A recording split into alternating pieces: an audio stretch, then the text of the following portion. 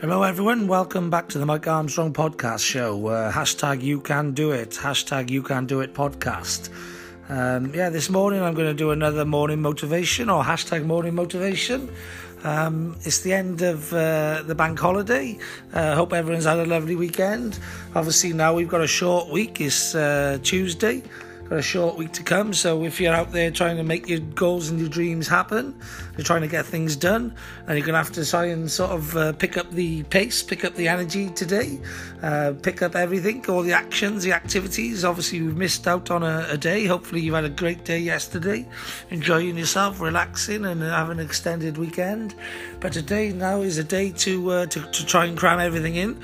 We've got to pick up the pace, start off at full speed and try and get everything we can done. Try and get our Monday and our Tuesday's work done on a Tuesday so that we can do the rest of the week as we intend, normal sort of Wednesday, Thursday, Friday.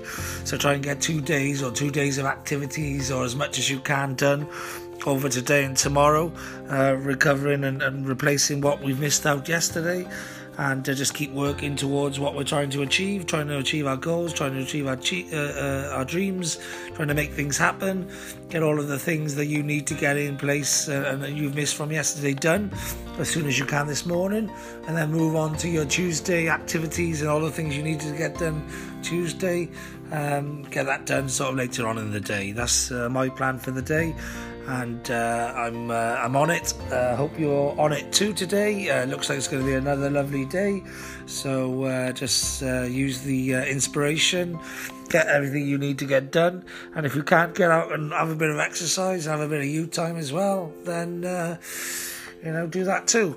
So that's all I need to say really. Just make sure you have a great day, because I know I will.